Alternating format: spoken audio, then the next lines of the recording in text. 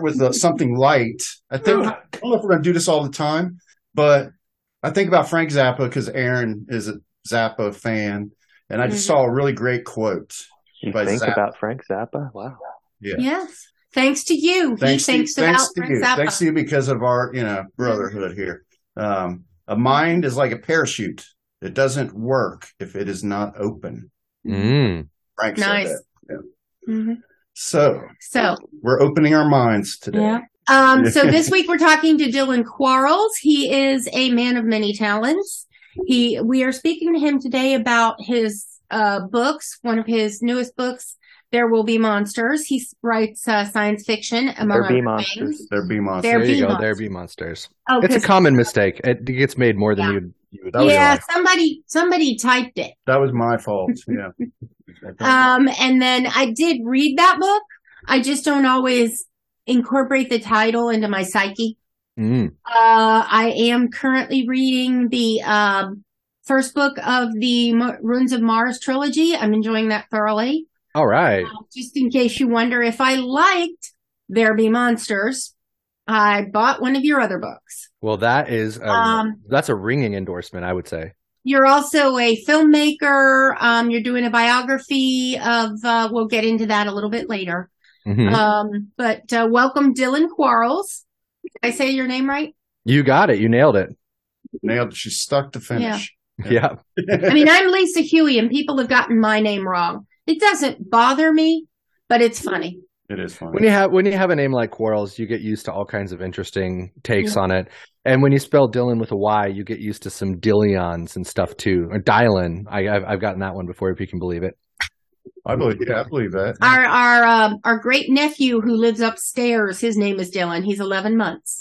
Yeah. Mm-hmm. And I think he's a DY, yeah. Yeah, he's a DY. Well, thank God, because I was going to have to just log off if it was a DI. That's right. Are there a lot of DIs? Too many. There's too many. America, really? if you're listening, and I know you are, let's knock it off with the DILLON. Yeah. We're looking at you, Matt Dillon. Yeah. I'm always looking at Matt Dillon. I don't know about everybody else. I mean, that's different because that's a last name. Are there first names with Dylan? Oh, yeah. A DIL? Oh, yeah. Really? People always try to spell my name that way, and not just people at Starbucks, which I don't go to Starbucks anymore because of their evil union busting, and I finally have a platform to say that outside of the comment section of TikTok. So, achievement unlocked.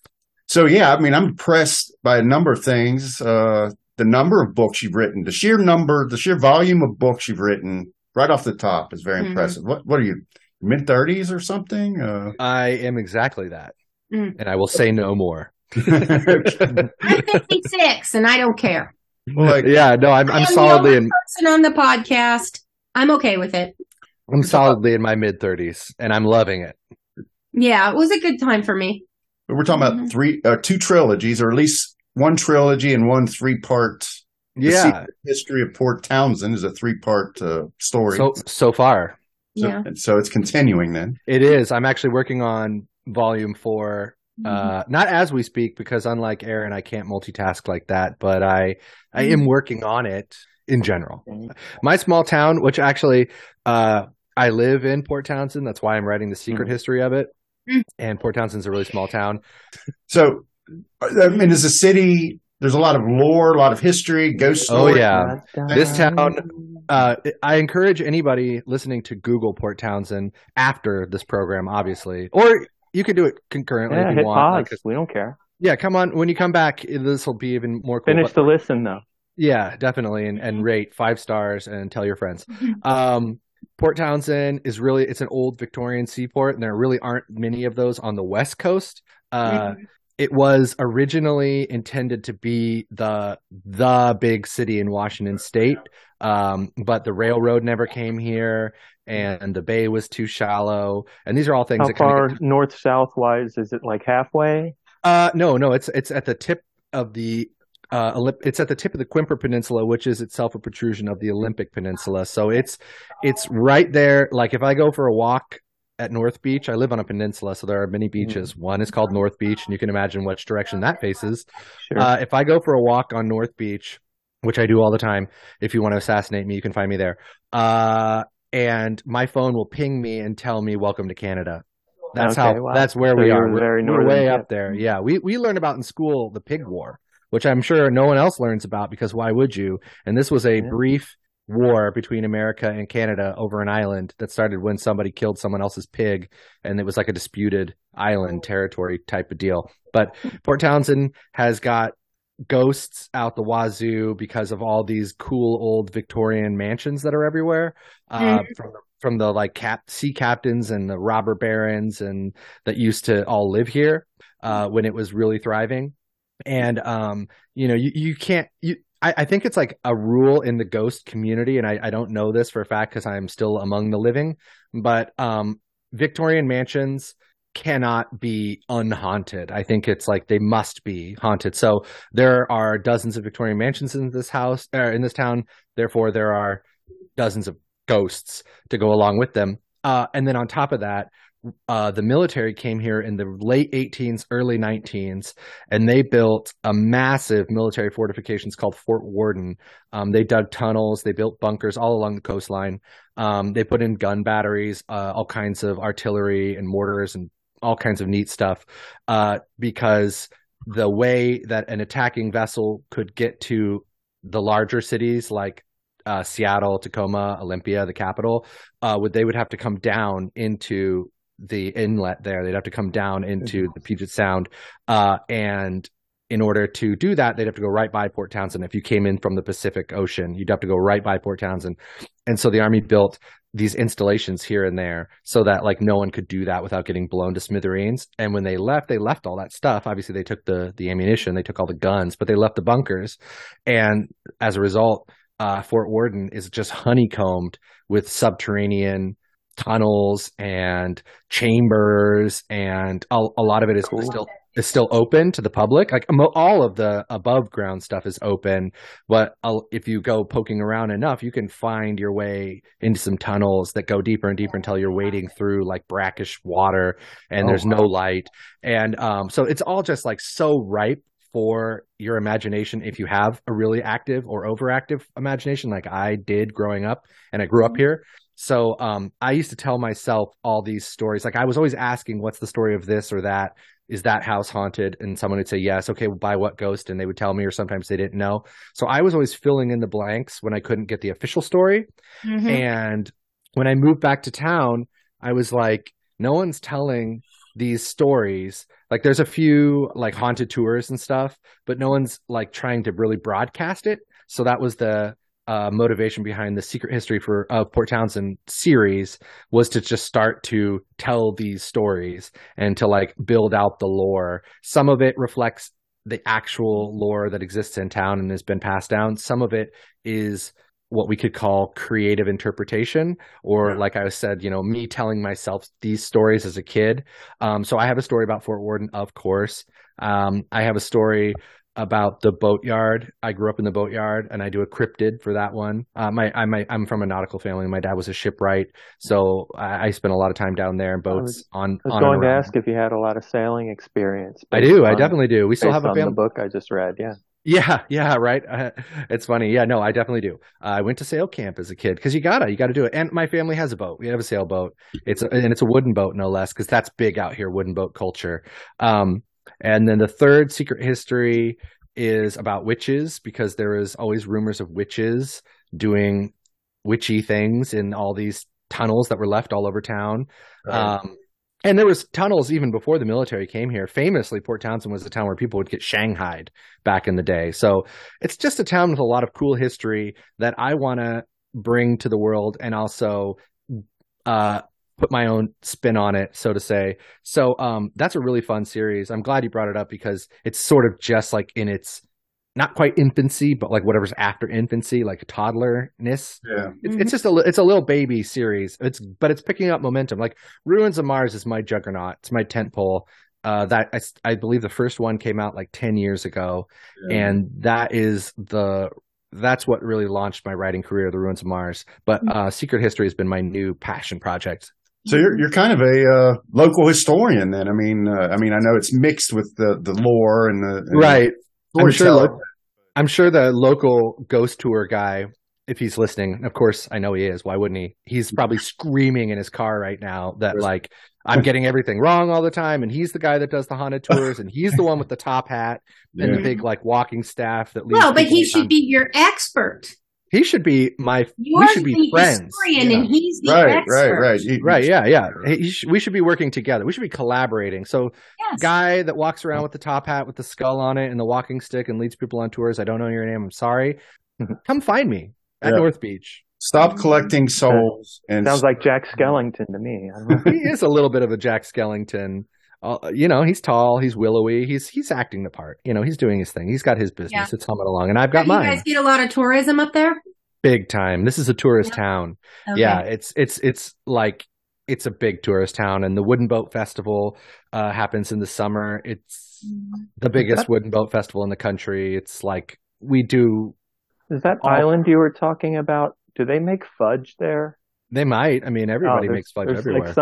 There's like some obscure island. It might be on the East Coast off of Maine or something, but that they're just famous for, they're like this little tiny island almost in Canada, famous for their fudge. Michigan. Did you see that on a documentary recently? I saw it on something like a cooking show or something. Yeah, there's a couple of actually really neat islands. Mackinac. Is that what it is? Is it Mackinac? I might be wrong, but there's a couple of like the artisanal scene out here. This is like why it wouldn't surprise me if there was an island that was making fudge. The artisanal scene out here is thriving, and there are a couple of islands, San Juan Island specifically, and then another one, Orcas Island, that are nearby as the crow flies. At least they've got like they're like little microcosms of artisanal coolness because they are not spoiled by like the outside world and the mad dash of consumerism and whatnot. I think this is right. I think it is Mackinac. Yeah, it's one of them. Yeah, Mackinac Island is famous for their fudge. Yeah. Right. Okay. That's it. Yeah, it's I know that I'm pretty sure it's up near Michigan State because my sister-in-law and her fiance at the time went up to Michigan, and she bought us fudge while she was there on the famous island, and she ate it on the way home in the car. What? Why would she even tell you that? Well, she's special. That's the kind of secret you take with you to your grave. That's right. Exactly. That's the kind of secret you need a Ouija They didn't make it known. What taffy? Yeah. Maybe she had dirty chocolate fingerprints on something after she touched it and gave herself away. I mean, you're painting a picture of a pretty mystical kind of place. I mean, it sounds pretty cool. That sounds That's fun. the hope. That's the hope, right? That's that's what I aim to do with the Secret History series, at least. Yeah, it's got an ocean, tunnels, yes, international border. Yep. I can imagine Aaron exploring those tunnels. I'd be all over it. It's awesome. 420 moments in there. Yeah. Oh, well, it's Washington State, so the 420 moments they're here to be had. Yeah. I'm south of you. I'm in California. You got it. You know it. You know what it's all about too. You're in one of the enlightened states then as well. They'll catch up. The rest of the country is catching up. You guys got to get on TikTok. Better watch out. That's TikTok. That's where it's all happening these days, I tell you. You know what? I do TikTok. A few videos there, right? I've put videos on TikTok, but mine are very deliberate and long, and I realize they're not in the spirit of TikTok. No, you have to approach it like you have ADD and the person watching it has ADD, and you also have that memento disease from the film Memento where you have no short-term memory. Yeah. That's how you have to make TikToks. Got to tattoo yourself so you remember exactly your name and where you live. I can't get untracked. Mine are all 3 minutes. You have to remember to look at the tattoo. That's not an ADD thing. Mine are always 3 minutes long, and the damn I know. And they get half of them. I have an MRI. Half of them get muted because of copyright infringement because I use music or something that you got to not put the music on these clips. I hear these videos where they put current music. Yeah, I put music on my videos all the time. But it's the length. You can't do 3 minutes. I might need you to. You can't do the whole song. Maybe that's no one's listening. No one on TikTok is watching a 3-minute video. Right. But I'd be curious about how different. I mean, we released the podcast to listen, but he uses video for advertising. So I kind of wonder instead of 1 3-minute video, you could have, 6 15-second videos. That's the way. Yeah. Tune in for part 2, and then it's just the next 15 seconds of the previous video. Well, maybe I'll just wipe the whole thing out, chop up those videos, and just redistribute them. Yeah. There you go. Yeah. I don't know whether you want to wipe them out or just leave them there, but yeah. Funny. They are funny. Going forward, chop them short. Okay. You got to wait for the punchline. Sometimes it takes. Yeah, he didn't tell me we had TikTok until like last week. So I'd be curious the differences between your hometown and like Seattle. I mean, do you like? It's close. Yeah, I like Seattle. It's close. My sister lives in Seattle. Hey, Bryn. It's as the crow flies, Seattle is very close, but because of water, that is not an Avatar, the Way of Water plug. That's just water in general. Covers 80% of the planet, people. Everyone calm down. But because of the way the landscape is, if I want to go to Seattle, I got to take a ferry, which is cool. I like ferries. Ferries are neat. But Seattle's vibe is certainly different. There's a lot in common, but its vibe is different than where I live. One of the big things that unites us, though, and this is a shout out to anybody who lives in the Pacific Northwest and is from the Pacific Northwest. If you see somebody walking around with an umbrella, that person is an interloper. They are not from here. Yeah, they're a pod person because we don't do umbrellas out here. We just get wet in the rain like normal Pacific Northwesterners. So at least that I have in common with Seattleites. We just get wet in the rain. That's what we do. We live in the rain. We're constantly moist. That's a good pro tip. I certainly would not have known that, Yeah, if you ever go to Seattle and you want to be treated like a local, just leave that umbrella at home, It's good. Do you wear a hat? I'm wearing a hat right now. Yeah, no, you gotta do that. I mean, how else do you keep your glasses, which I'm also wearing, dry? That's the thing. Yeah, I can't keep my glasses dry. Yeah, you got to get a good hat, but not a fedora because that's not a Pacific Northwest thing either. Baseball hats. You see a lot of newsboy hats, I guess. I don't know, but yeah, Seattle and Port Townsend do have a weird bit in common in that there are pieces of Seattle, old pieces that sort of resemble Port Townsend. What's unique about Port Townsend, what makes it special, is that when it was booming in the early mid 1800s. It was growing, it was blowing up, all these brick buildings and stuff were going up, the mansions were being built like I mentioned earlier, and then all of that industry just froze. It just hit a wall and froze because they learned the bay wasn't deep enough to support like really big shipping operations. The railroad didn't come to Port Townsend, it went to Tacoma and Seattle instead, and as a result the town just hit the bricks. And so all of those old buildings didn't get knocked down to make way for new buildings as the town continued to grow and progress like Seattle or Tacoma or Olympia. So as a result, Port Townsend kept really old architecture. It's kept its old architecture because everything just fucking dried up and everyone just left until the Army came in the early 19s, late 18s, and started building Fort Worden. And then there was a huge influx of people, but they were all enlisted and they were sort of on the base. And then a paper mill came at one point, and someday I'll do a story about the paper mill, a secret history. But the thing with that is, it's like it's really like powerful, like almost like I don't want to draw a comparison too many comparisons with Stranger Things, although I wouldn't mind getting some of that Stranger Things, some of those Stranger Things viewers on over to my books because there are some similarities. But like how the power plant in Hawkins was very powerful and spooky, the mill employs a lot of people in this town and at one point more or less carried the town on its back. So like if I were to start casting stones about the mill and all the like spooky stuff that goes on out there that people know about and then making up stuff that people don't know about, like I might not come back from one of my North Beach walks, I might wash up on the shores of jolly old Canada. Don't a lot of mills pollute the water too, the creeks that go through them? I wouldn't know anything about that, Aaron. Plausible deniability. He says with a long, pregnant silence. Plausible deniability. Yeah, I don't go hiking up there. It's an ecological Not nightmare. That I wouldn't. It is. It really is, unfortunately. But it employs a lot of people, and they try their best. So we'll see. I got a question for you. Are you aware that the Japanese actually reached the Pacific Northwest during the night? A lot of people don't know that. Yeah, we had the fire bombs that came over on the balloons. Yeah, but for it sure. was We learned about that. Oregon, unfortunately, right? They missed the dry season. Yeah, they missed the dry season, so it didn't have the intended effect.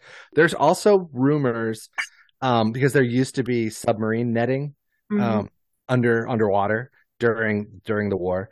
There's rumors that Japanese subs poked around during the war, right off the coast there. Absolutely.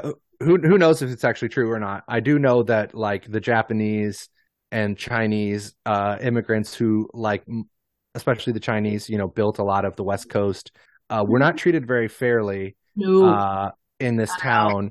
And we have a big sports. Oh, it's big, not big. It's big for my town, but it's an old sports. It's like the football field in the middle of town. It's called Memorial Field. It's in this neat bowl, and it's where like the local football teams playing soccer, and they have like the when the carnival comes to town, they set up in there, and it's cool and neat and kind of old and funky. But I didn't know until this is like the America's uncomfortable relationship with the past, which I know like a lot of people are like real up in arms about that right now. And if you're listening and you're one of those people, honestly, kiss my ass, because we should know what happened in our own history. It's good for us. It can only be good to know. But I didn't know, and I'm glad I do now, that Memorial Field was actually the site of Chinatown in my town, and that there were hundreds of people who lived there, and it was burned down mysteriously, and they were all run out of town. And I literally did not know that, and I grew up here, and I learned it this year. So like just this year, wow. I know it's just not taught. But like every place in America, Port Townsend has its very dark history as well. Like this is the Pacific Northwest. The Pacific Northwest was obviously home to numerous thriving native tribes as well. And those tribes are not here anymore in the numbers that they were once before. So that's another uncomfortable piece of Port Townsend's history. Obviously, I don't deal with that stuff too much in the secret history. And I was asked very pointedly once by a local indigenous person if my books would be talking about that. And I told him what I'll tell those in listener land. I'm not the person to tell those stories. I'm not honestly thoughtful and concise, and I don't do that level of research, and I don't have that kind of care put into my stories, because these are silly entertainment. It's spooky ghost stories. It's like turn your brain off popcorn stuff. And if it would be extremely disingenuous of me to work that into these stories, when there are people who like dedicate their lives to. So what I would do instead, and this is why I told him, I will promote their work. I will use my platform to promote their work. So I have a friend who's working on a history of Port Townsend, and when it's done, and it covers all of that, and when it's done, I'm going to be promoting the shit out of that book.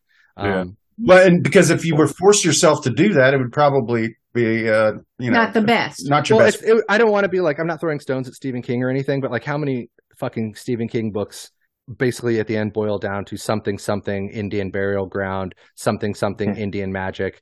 And it's like, if I were to do that, like he kind of got away with that because it was a different America when he was writing those books. And he probably knew in the back of his mind it's not very fair to do that, but he did it anyway. I'm not going to do that shit. I'm not going to blame anything on native mysticism or whatever. It's like all of the ghosts. Another thing that's important to know about the secret history books, without getting like too heavily philosophical, it's like all horror should be a metaphor for something else, right? Like ghost stories are almost always actually a metaphor for grief and loss, right? And people coming to terms with that. So like the first secret history is called The Thing Army Engineers Unearthed at Fort Worden. And what it has to do with is two men find a tunnel that hasn't really been explored, and they go deep underground and they get terribly lost, and horrible things happen, and they discover a really, really unsettling, mind-breaking secret at the bottom of a man-made abyss, and it drives them insane. And what that book is also sort of talking about is the impact and the like legacy and the physical scar that the U.S. military left when they built that installation. The second secret history of Port Townsend is about a young woman who lives on her boat in the boatyard in town, and she's slowly being squeezed out. When I grew up, there was a whole culture. It's called liveaboard culture. These are people who live on their boats. It's not technically legal. You're not supposed to live on your boat, even though you pay mortgage and upwards of, sometimes $400, $500, $700 a month. You're not supposed to live on your boat. You kind of can sleep there here and there, but you're not supposed to live on it. But there were people who did. And that's really being forced out by like this newer generation of like maritime folks who are like, kind of more like weekendwarrior.com sort of people who just think it's neat to get into boating, and they don't like that stinky guy at the end of the dock who is an alcoholic and lives on his boat. So the second Secret History, it deals with that through the lens of a silkie, which is prowling the waters. And I don't know if you know what silkies are, but they're like Irish mermaids, right? Yeah. So they shed. What is it? A silkie is a Celtic kind of mermaid. They turn into seals. Yeah, they're seals in the water, and when they come on land, they shed their seal skin, and they're people are beautiful women usually. And they have to like store their seal skin, or they have to hide exactly. They have to hide their skin. Yeah, and if you find the skin, you trap them in their human form, and that's like one of the most famous silky myths. Is like this guy finds the skin and he traps her in her human form and he marries her, right? So there's this forcing somebody to become landlocked that should be of the sea, right? By like you're taking away their ability to return to the sea, which is sort of the metaphor for like liveaboard culture being like forced out. But in my story, there's literally actually a silkie, and somebody actually took her skin, and she's actually murdering people to try to get it back. I know I'm using actually a lot here, but it's a really fucking cool story. Actually, I can't sell that one enough. I love that one. It's my favorite so far. Yeah. The third Secret History is called The Witches of Morgan Hill. Morgan Hill is the rich hill in town, or at least it used to be, and it sort of still is. And growing up in town, people used to live in these old Victorian mansions. Some of them were run as Airbnbs, not Airbnbs, just B&Bs. But people lived in them too. Now, more and more increasingly, as is the case across America, not to be like too serious about things, a lot of the homes in Uptown Port Townsend and on and around Morgan Hill are empty for most of the year because the people who live in them are somewhere else, warm. And then they come here in the summer and they enjoy town and they act like they own it, and they make sure no one else can live around them. And they'll put a Black Lives Matter sign up in their front yard, but good luck ever trying to live actually near them or be their neighbor because you've been priced out and the homes are all closed up. So like, the story's about a family trying to live on this hill and run a B&B, and all the neighbors are awful to them. And it turns out that all the neighbors are witches and are cursing them and conspiring against them. But the metaphor is NIMBYs, not in my backyard. So the Secret History books, they have like neat little layers, and they need to have this commentary about the town because I live in this town and it's a small town. It's maybe 10,000, 11,000 people. So if I'm going to tell stories about the town, I also have to tell stories to the people who live in the town, or at least stand by those stories when people who live in town, who are my neighbors and my community members, come up to me and say, I read your story. There has to be something in there for them as well. So I'm walking a fine line. Like I never thought I would have ended up here because you mentioned the ruins of Mars. Well, I mean, we didn't know where this was going to go. We go where it's a conversation. But I'm really curious about any stories that are localized that way. Like I would love any kind, like when I go to the Joseph and Beth, I go to the Cincinnati section of the store, and I look through there, and I'm always looking. That's why I like J.T. Townsend so much, our crime writer. Yeah, writes stories about Cincinnati crimes. Right. There's that local connection. It makes and if you can do it right, like then next time, like when a tourist picks up my Secret History books, because they sell really well in town at the bookstore and a couple other stores that carry them, and they sell with tourists. I mean, in the summer is like awesome business. I will then get a correspondence from somebody. They'll find me through my website, and they'll say like, "Oh, I visited Port Townsend, and I've come every year since I was a little kid with my family, and I never knew X or Y until I read your book."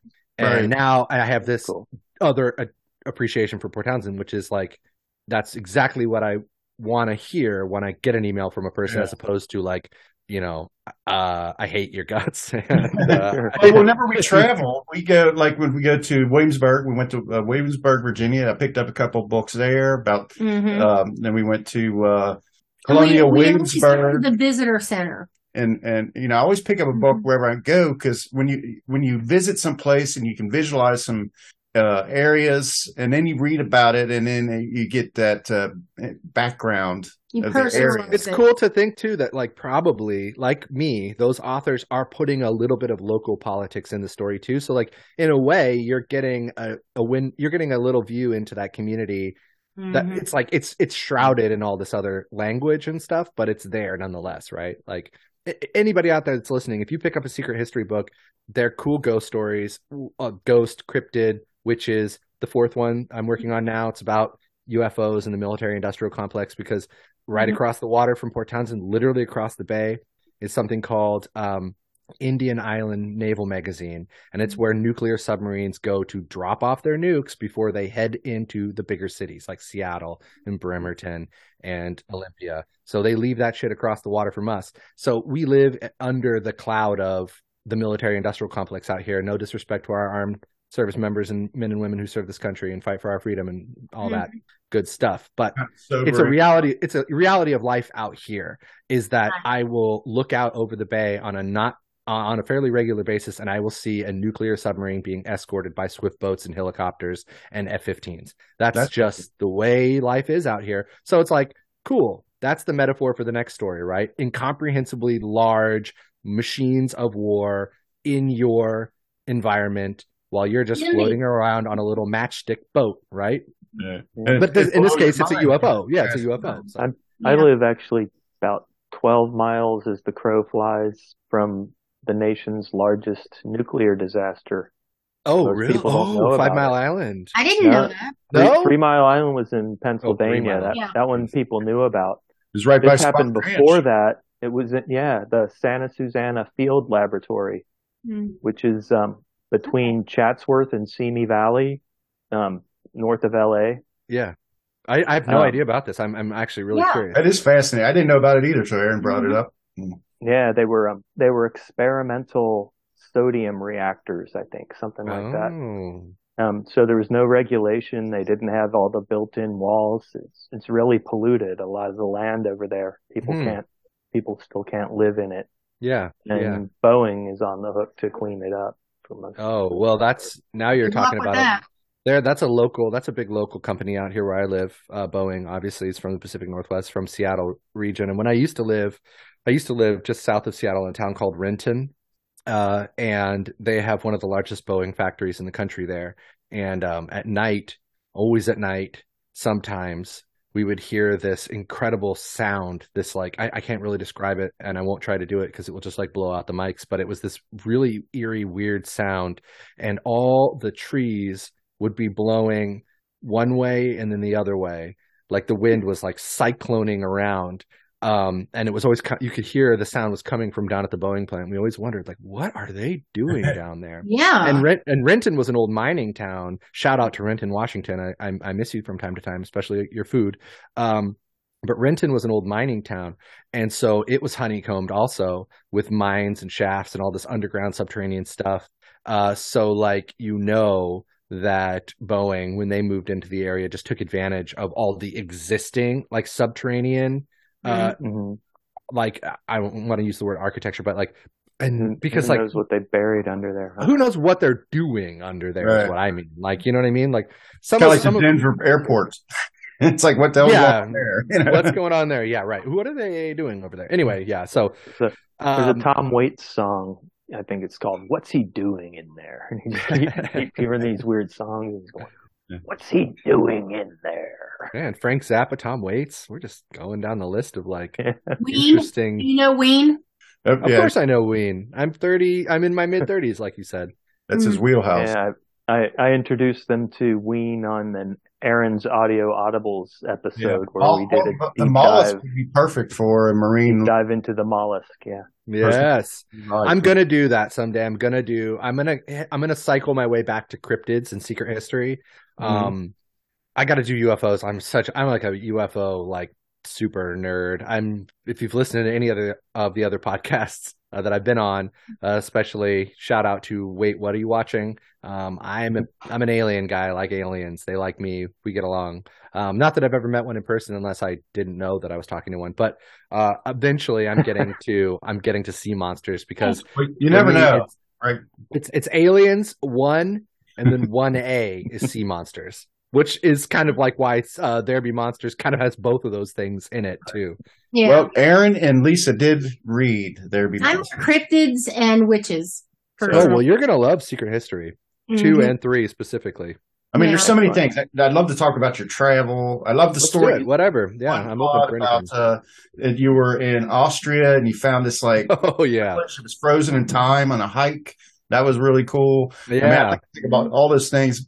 But Aaron and Lisa did read There Be Monsters. I read some some summaries and read about it and listened to a little bit. Come on, Phil, get it together. Phil's got to do all the editing, man. He doesn't have time to read. Lisa and I just take the reading load on. Yeah. All right. I'll let you go. We are fans of the fiction, and Philip is not really a fiction person. I got to tell you, I'm more interested in the project about Mr. Kubiak. Yes. Oh, yes. That's interesting, but I want to leave a little bit of time for that. But let's get into There Be Monsters a bit. Yeah. Happily. Cool. Yeah. Have you sold 100,000 copies of that book, or in general? Because that's a large number. I'm so glad. I'm so glad to have the opportunity to contextualize that number. There Be Monsters is new. It's contributing now to we passed the 100,000 threshold, but it's a nice round number, so let's just stick with it. It's contributing to my sales for sure, especially the audiobook is really popular with people because the narrator, big shout out to Harry Frost, does a phenomenal job, one, and two, he's British, so he sounds so good reading that book. Harry Frost. Great name, great guy. I love him to death. Harry, if you're listening, I know you are listening. Why wouldn't you? This is a good show. I love you, man. Thank you for everything. But the 100,000 number comes from a combination of sales and page reads. And when I say sales, I mean paperback, ebook, audiobook, and page reads. Because Amazon has the Kindle Unlimited program, which they rolled out when they had back a few years ago. They used to just do, if you had Kindle Unlimited or whatever its predecessor was, you could download a book for free. I would get that download. I'd get that sale. They realized they were maybe losing money somehow doing that. So they switched then to page reads. So then I'm paid by the page that's read, right? Which is cute. Pregnant pause. Real fucking cute. Anyway, I can go through and I can see the page reads that each book has had, and I know the page count of each book, so I can then calculate based off how many pages of that book have been read, roughly how many copies of that book have been read, right? That factors into the 100,000 number. So there's going to be people out there that argue, well, what if somebody only read 10% of the book? Well, they would have still bought that book. It still would have been a sale had they bought it before Amazon with its super cute page reads program rolled that out. It would have been if they read the whole book, would you make more than the download would have been, or less? No, I make less for sure, because the page read, so it's less even if they read the whole thing. It's less even if they read the whole thing. Not to get into the politics of Amazon, which like Elon Musk is doing an amazing job of taking the heat off of Bezos, who is also a monumental fucking asshole, and let's never forget that. Money hoarding dragon, modern day dragon, sitting on his pile of gold. Thank you for the ability to self-publish, Jeff, but also fuck you with all your rockets. Jeff, boo. So because I'm paid by the page when it's done through the Kindle Unlimited program, and also if you're out there in listener land and you are a Kindle Unlimited person, don't worry about it. It's not your fault. Just keep reading, because every page matters, and you are helping people with your reads, and you can't control that, and I can't control that. So keep reading.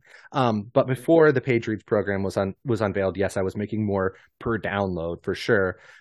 Because the page read amount that I'm paid, it fluctuates month by month based off how many people are enrolled in the program. So there's the nuts and bolts of how that works. Well, thanks for that. I have no idea. It's a moving target then. It's a bit of a moving target. It's hard to exactly judge. So when you do your marketing, like I do, you kind of have to take. You got to keep one hand on the steering wheel, but you keep it on the steering wheel loosely, and you're ready to quickly adjust if you need to. That having been said, I'm still super fucking proud of the numbers that I've been able to achieve, because I am self-published. There Be Monsters was published locally by a publisher called Winter Texts. Big shout out to Winter Texts. Connor, if you're listening, and I know you are, why wouldn't you? Great program. I love you, man. Thank you for helping me achieve that. You're hitting all our regular listeners here. It's amazing. It's like symbiotic. Yeah, all these people are getting. So like Cincinnati podcast. Well, it's reaches far. The internet has no bounds. But before There Be Monsters was picked up by Winter Texts, which has since actually reverted to Rainier Augusta Independent Publishing, where all my other books are now held. I was self-published. So the Ruins of Mars trilogy, which are my best-selling books because they're the oldest books I've written, I did that on my own. And I tried to go the route of getting an agent. And since I've already expressed, I've already showed you out in listener land, like the side of me that's bitter and full of rage with my rant against Bezos and Musk. I won't go into agents and my feelings on them and my thoughts on them and traditional publishing in general. But let's just say that self-publishing was not plan A, but I'm really actually glad that I was shunted off into that because it enabled me to find this huge base of readers who had more or less like either didn't care about traditional publishing or had like kind of given up on it or didn't feel like they were being serviced by it. Let's just say that. Or maybe even be biased for self-publishers. Because with traditional publishing, and again, I'm going to just tread super lightly because the Kubaki book, which you mentioned, that's being shopped around. So I don't want to like burn too many bridges, but like that world is really dominated by nepotism and who and who you're related to and all of that shit. So I'm not. Right. I remember you said something about celebrity children are the only. Yeah. Right. Exactly. So I'm not anybody's famous son. I love my dad, but he's not famous in the publishing world or anything like that. So there's no low-hanging fruit for me where that's concerned. I got to make my own way. And because of that, I have made my own way, and it's enabled me to really forge my own brand, which is now, thankfully, has found a home with Rainier Augusta Independent Publishing, which I'm really happy about that.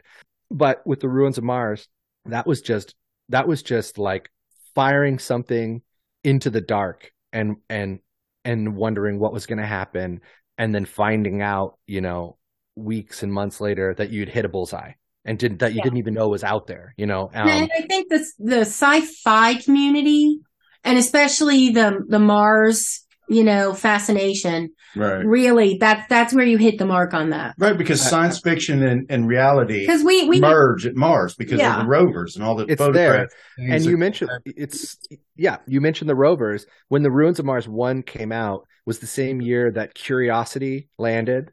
And also Andy Weir, another self-published author, not for nothing. He's now since been picked up traditionally because he showed that he was commercially viable, but nobody gave him the fucking time of day until he blew the lid off the sales records with The Martian, is what I'm saying. Right. The major motion picture adaptation of The Martian came out that year as well. So Mars was on the mind of America, and the Ruins of Mars came out, and it just sort of like it all just came together so perfectly. And I don't want to spoil it for you, Lisa, but the Ruins of Mars 1 ends on a bit of a cliffhanger. So I know. Okay. Just like There Be Monsters did. Hey, yeah, you got that. I like, it's a not to be a spoiler, but read the book. It's good. Yeah, it ends on a bit of a cliffhanger for sure. It leaves it open to however you might want to imagine things go. How deep do you dive into the science? Well, with the Ruins of Mars, a lot of tech. Science of ripped fabrics in space-time and time travel. Mm-hmm. Well, who's to say I'm not actually a time traveler? No, but Ruins of Mars, I went really deep with the science because I was very inspired by Arthur C. Clarke and Ben Bova. Arthur C. Clarke is like a legitimate saint, hard sci-fi of I mean, he not only did he write some of the best science fiction that continues to influence sci-fi to this day, he wrote real science articles too. He did that as well, and also he's instrumental piece of the puzzle that led to satellite technology. Like when he was a radio engineer during World War II, he got the idea of bouncing radio signals off the moon to other places on Earth further than they could travel if they just beamed them from a tower. And the moon is a satellite, FYI, because it fits the definition of what a satellite is. So it's like he had that idea, and that has since, he's credited for. And it's put into a production. Yeah. It's been credited. Yeah, he's been credited. He also, one of his best books ever, The Fountains of Paradise, talks about this idea of building a space elevator. There are points on the planet Earth, where if you put a satellite above that point on Earth, and then you connected that satellite all the way down to the Earth, because the way the Earth spins and because of that point, you could run stuff up and down like an elevator between those 2 points. Wow. And they're like literally trying to figure that out now. And that was in one of his books forever ago.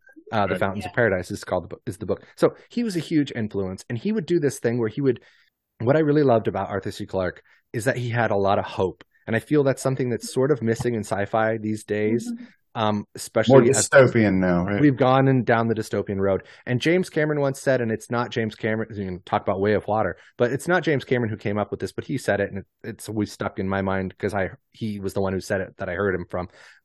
That science fiction is a reflection of the era in which it was written. So if you're reading a lot of dystopian sci-fi, that's because it's written during a time when people are feeling pretty shitty about the future. If you're reading sci-fi that's hopeful, like technology is going to save us, not kill us, then it's written during a time when people are very excited by the new technologies that are coming out. So like Arthur C. Clarke kind of represents that era in sci-fi for me, at least. And when I set out to write The Ruins of Mars, I wanted to be hopeful.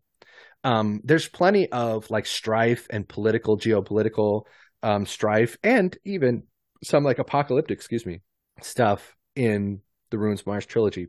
Lots of it. I mean, one of the books even has the word apocalypse in the title, the third one. But like the underlying theme is that there is hope, and that's what you should focus on, and that's what you should strive for. I know that there's the phrase these days, toxic positivity, and I don't want to be accused of having toxic positivity, but I am generally a hopeful person. And I think that it makes its way into my fiction, whether or not I want it to. Yeah. I like your use of AIs.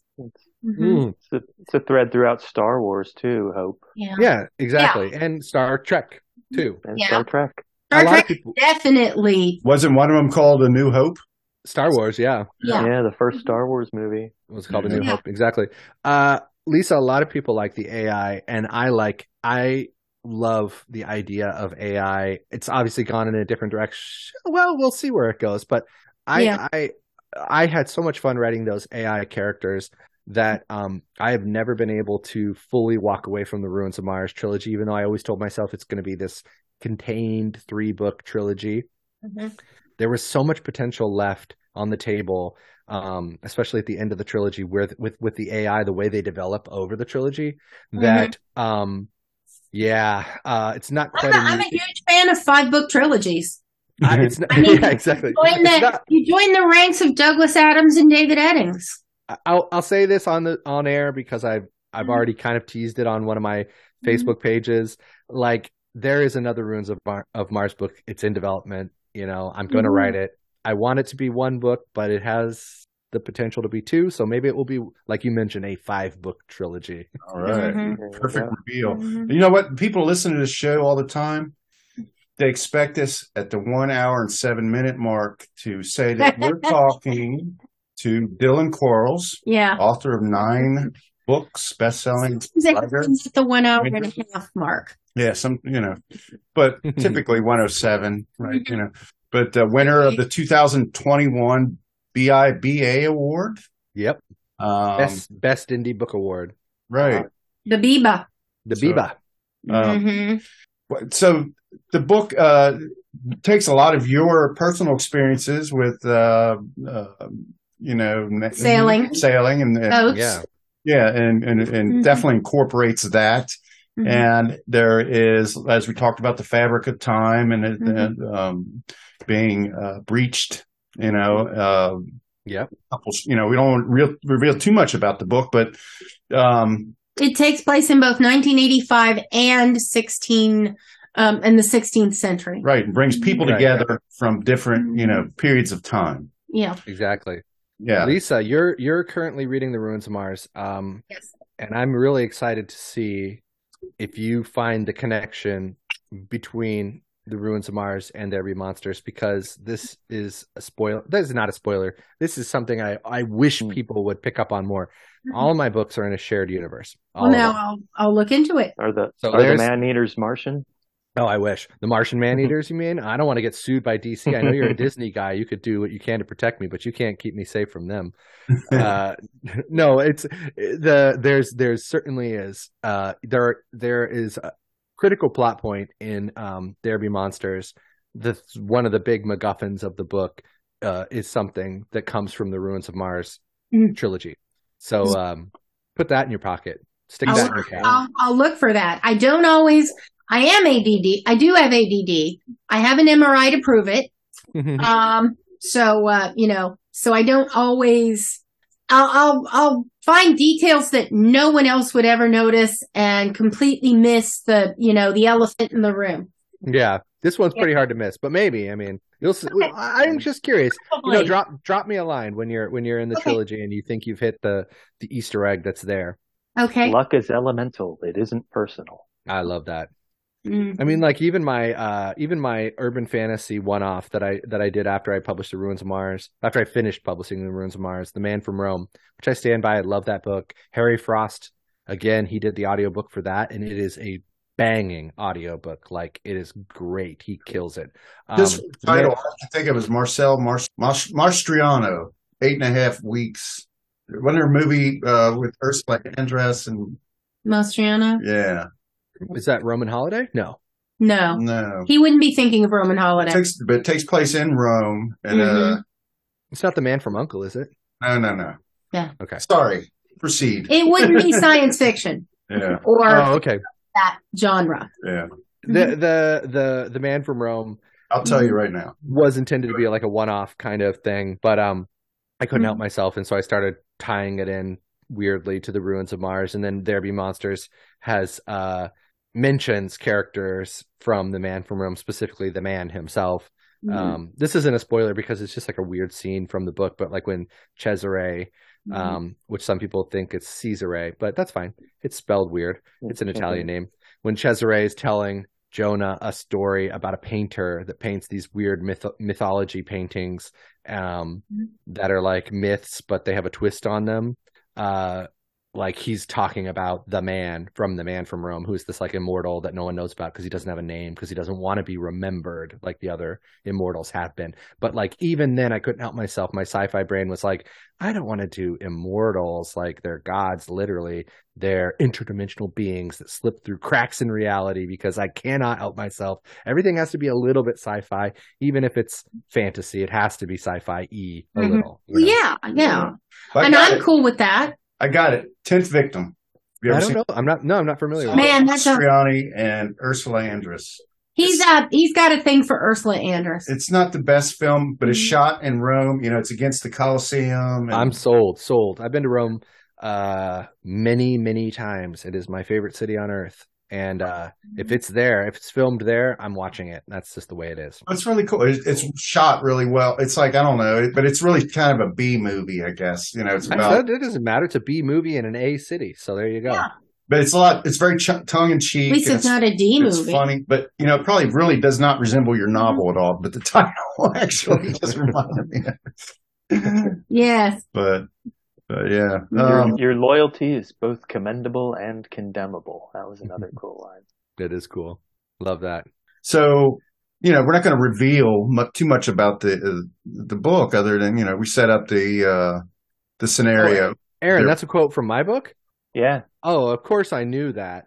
Of course. I know what part you're talking about. Aaron notices all the Easter eggs. That sounds pretty badass. I wonder, is that from that movie that I thought maybe it was that was just talking about? No, and then I'm like, wait, I recognize that line. another one. You're no prophet, Kroger. You're a profiteer. Yes, of course. Love that. I love a good turn of phrase. I can't help myself. Well, okay. So as we wind down here, let's talk a little bit about your book about Stephen Kubacki. I will say what I can. How about that? Okay. Fair enough. I did read that you knew him for a while before you even dreamed of writing a story about him, right? I mean, that's very true. Yeah, I can talk about stuff that's like, let's see. For my benefit, who is he? Okay, so Steve Kubacki. How about this, Phil? I can say all the things that are said on my website or that are said around the corners of the internet that you can read. I'm under contract, so there's some stuff I can't say, and I'll just let you know when I run into one of those. Okay. Stephen Kubacki, as I knew him, is a psychologist, psychoanalyst, practicing psychoanalyst. And we don't use the word shaman because that's been appropriated and twisted and it's been messed around. But he's a very we do a lot of like metaversey meta stuff, mystical. Like mystical guided imagery, past life regression, astral projection, string theory informed kind of practices, a little bit of Don Juan Castaneda stuff, let's say. Ayahuasca, DMT. Well, I'll just leave that up to your imagination. But I knew Steve so Steve, I knew him for many years. He's my friend, and I have a background in that stuff as well.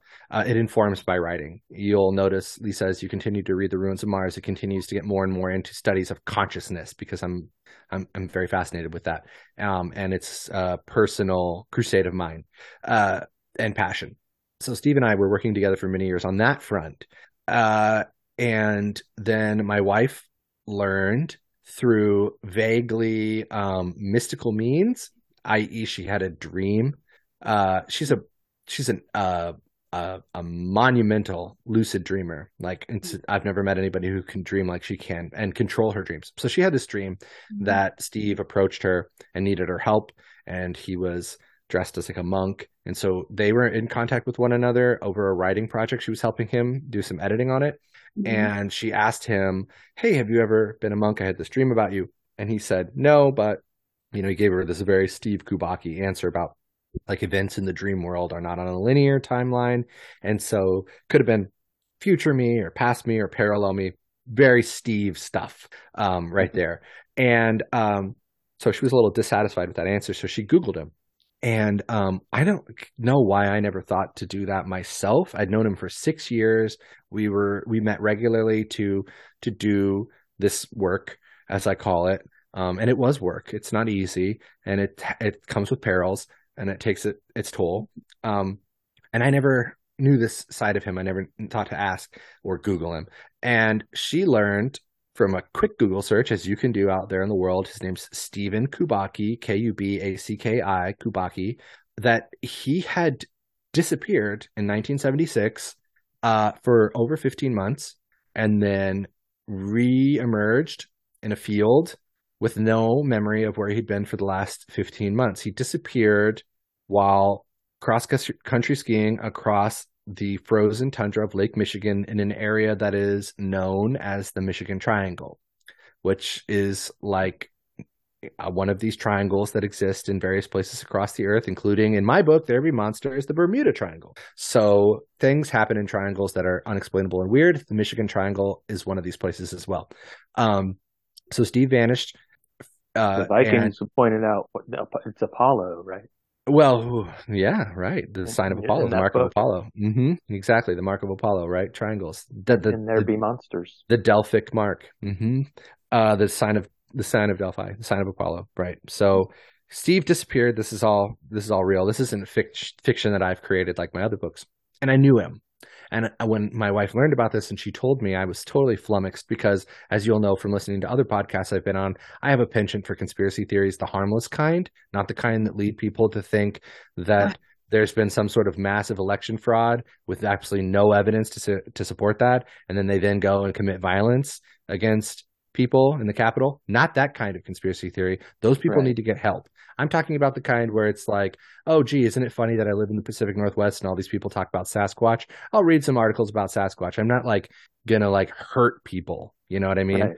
I'm into that kind of conspiracy theory. So I know a bit about the Michigan Triangle because that falls under that category of conspiracy theory, the kind that doesn't like affect my ability to operate as a human being in society. Like the concept that people that and you know that it's a theory, by you don't accept it as fact. Yeah, theory is the operative word. So when I heard about Steve And I went and looked it up myself. There are hundreds of conspiracy theories out there about what happened to him. Everything from he was abducted by aliens to he stepped into a parallel dimension because of the Michigan Triangle, because there's a lot of weird stuff that's happened there. So it's really fueled a lot of speculation, and the fact that he claims no memory of the events. So I asked him the next time that we got together, what happened? And he said, well, let's talk about it. Well, I'll tell you. And so he did. And that conversation that we had, that series of conversations, turned into the manuscript that is, it's gone through several names. Excuse me. One of them being The Quantum Biography of Stephen Kubacki is one of the working titles. The other is The Mysterious Case of Stephen Kubacki. Just look for the name Stephen Kubacki. The book will be out under that. You'll be able to find it that way. Like I said, what was his age roughly when this happened? He was in college. Yeah, he was. Sorry, I should have mentioned that. He was early 20s. Mm-hmm. Yeah, he was a college student at the at Hope University in Holland, Michigan. Kind of reminds me of like a D.B. Cooper, or Yeah, a lot of people have drawn that. Yeah, the Grand Duchess Anastasia or something. Just a mystery that's shrouded in mystery thing. Yeah. Yeah, it's a disappearance. It's shrouded in mystery, and the fact that he reemerged. People go missing all the time, and then they're never heard from again, and you're just like left to wonder. But you knew him and had no idea about this. I had no idea that he'd had this episode, and there was like a manhunt, like Elvis, Andy Kaufman. Mm-hmm. Yeah, there was an outright there was helicopters and spotter planes and divers and dogs and, search parties. It was a huge deal. And when he reemerged, it was a huge deal.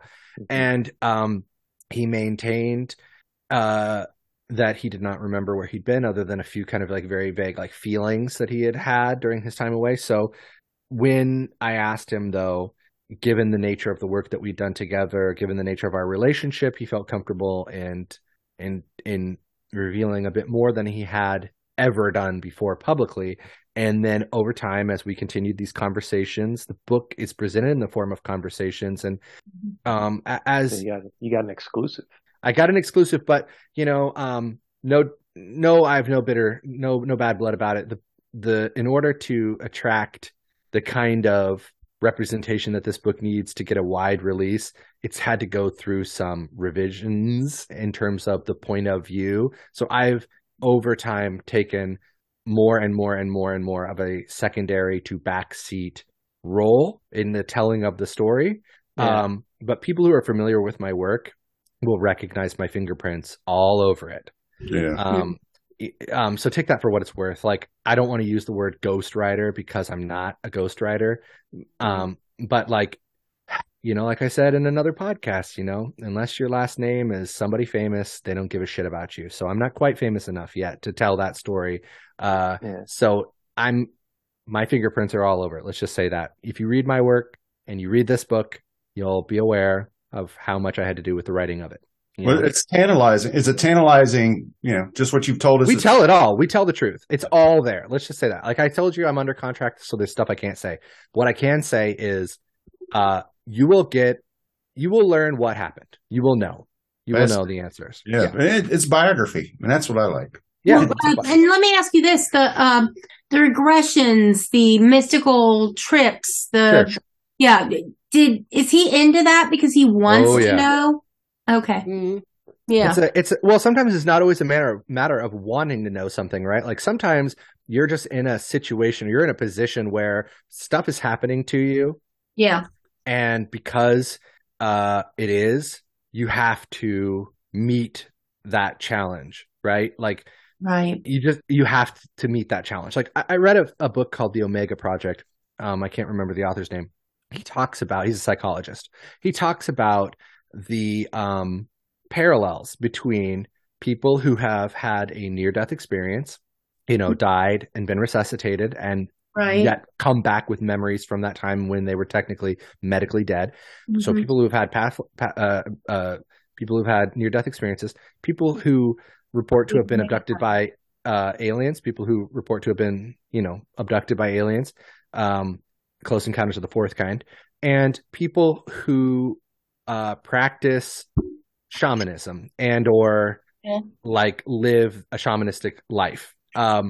He says there's a parallel between there's a parallel that unites all of these people, even though they seemingly come from such diverse backgrounds. And that is they are experiencing a more deep and broad reality than the average person who doesn't believe in those things. And at the end of the day, it's all about your experience with reality and your interpretation of it, right? Like an apple is red because everybody says it's red, but if you see an orange instead of an apple, then you're experiencing reality differently, right? Like, so if you don't believe in alien abductions, then you live your life like somebody who doesn't believe that can happen. But if you believe you're being abducted by aliens, that is going to take your universe and it's going to expand it in a big way because you think it's happening to you. That opens a whole new set of ramifications. Okay, who are the aliens? What are they? Where do they come from? What kind of culture do they have, right? Like, it forces your reality to get bigger because you're experiencing these things.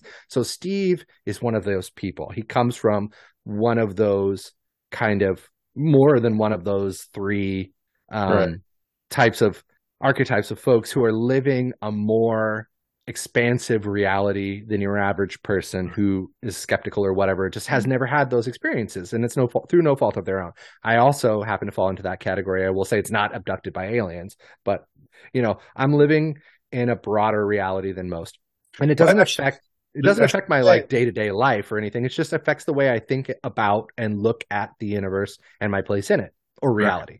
I should say, people who want to know more about Kubaki, he wrote a book, Meta Mathematical Foundations of Existence. Yeah, you can read about it. Yeah, that would be. And I encourage you to read that book if you're interested in his story, because it will not only leave you with more questions than answers, it will contextualize further the book that we have written together when it inevitably hits bookshelves. Sort of serve as a foundation. It'll just tell you, it'll help you understand a little bit the way this guy operates in the world, reality, in the world. Yeah. And the way he views his place in reality and in the world. Man, there's so much. I mean, I feel like we're leaving stuff on the table. You have to, though. You have to leave a little on the table. You have to step away. But this has been like a really enlightening conversation. Really enjoyed this. This has been great. Very vigorous. So, is there any social media websites that you would like to promote? Anything? Yeah, let's see. There's my website, DJQ Fiction. You can read about all my books there, including the Kubaki book. You're going to find it under the working title because I haven't updated my website yet because we really don't know what way we're going with this, with everything that's going on with shopping it around right now with publishers. DJQfiction.com, I assume? DJQfiction.com is right. That's D Delta J, I don't know what that is, and Q, like Dairy Queen. Yeah. So DJQfiction.com, find me there. You can read about all my books. There's also a little bit there about Rainier Augusta Independent Publishing, forever grateful for them. And you can read about the Steve story as it develops. And that's where you'll also find links to the various podcasts I've been on. This podcast will go there when it's up and live. I'll provide a link to it there. Yeah. And we don't do live, people. We do edit it. When it's up and available. When it's up and available, right? When it makes its way out to the public. You can also find me social media wise. You can find me Dylan James Quarles on Facebook. So facebook.com/Dylan James Quarles. You can find The Ruins of Mars on Facebook. Same way, facebook.com/The Ruins of Mars. And I found it on Audible, and I'm enjoying it thoroughly. I'm glad to hear that. Stephen Cooper did the audio work for that book, and he was an absolute pleasure to work with as well. Stephen, if you're listening, and I know you are, thank you forever. You can also find me on TikTok. I'm having a good time on TikTok at author Dylan James Quarles. I post a lot of content there because, like you said, I'm a film school guy, so TikTok was a natural medium for me to integrate into my whole marketing campaign because I love making movies and I love making short, quick movies. But yeah, those are the easiest and best places to find me right now, and all that can be found through my website. That's probably the best thing to lead with. All right, Aaron, do you have any parting words for Dylan? I enjoyed the book. I encourage everybody to read it. Lisa, do you have anything that you wanted to? My last question is usually, is there anything we didn't touch on that you would like to touch on? I think we covered it all. I mean, we talked about Secret History. That's humming along. I'd love for people to keep looking forward to that. I'd love to keep elevating Port Townsend's profile. Right. And There Be Monsters. Obviously, it's a tough sell with novels. It's weird. It's like people will buy a $6 short story that's 10,000 words. They'll spend $10 on it in town for the paperback. They won't even blink. No big deal. I do. And then you say, well, here's a $15 novel that's 400 pages, and they'll look at you like you want them to like climb Mount Everest. Which is sort of why I've slowly made this shift towards short stories right now, as I am getting my business really up and running and my LLC. It's like, I would love for more people to read There Be Monsters. It's a tough fucking sell. People are like, I don't want to read a book. I would rather read a short story. And so it's like, then I'm going to write you short stories. The existence of short stories, really. All the magazines that used to carry them are kind of gone. It's true, yeah. There's a magazine locally called Straight Up that has been bugging me to break up some of the secret histories into small pieces and put them out. And I'm like, yeah, but also fuck you, pay me. Kind of. It's like, I don't necessarily want to do it because like they're selling so well in the bookstores in town, and if they're not going to pay you, and they don't really want to sort of like, they think it's like scratching. Oh, we'll scratch your back and we'll get you like notoriety, and it's like, but I don't necessarily need you, So it's like, yeah. You could write a little one-off teaser for, Yeah, I could do something like that. I mean, I had a buddy tell me like, oh, you just kind of like do the abridged version, for them, and then you say, if you want to know more, get the real version over here. Yeah, and I've thought about that, but at the same time, it's like that ends up being like the forward to the book. There's only so many hours in the day, and I have to write. Especially when you're doing these podcasts, and I got to do Secret Histories, and I got to do Ruins of Mars 4, and I got to do podcasts, and I got my own podcast I'm trying to get off the ground, and I got all. We're off the air. Don't worry. The Godzilla. Did you ever make sweet, sweet love in a green Godzilla suit? That's what I have to ask you. And if not, why? Why not? On that note, that's a mic drop. I think I'm out of here. We have social. Twitter. Yeah, pod. Instagram. Yeah, pod. Facebook. Yeah, pod. Website. www.yeah-uh-huh.com. So let us know. Hit us back. Have a great week.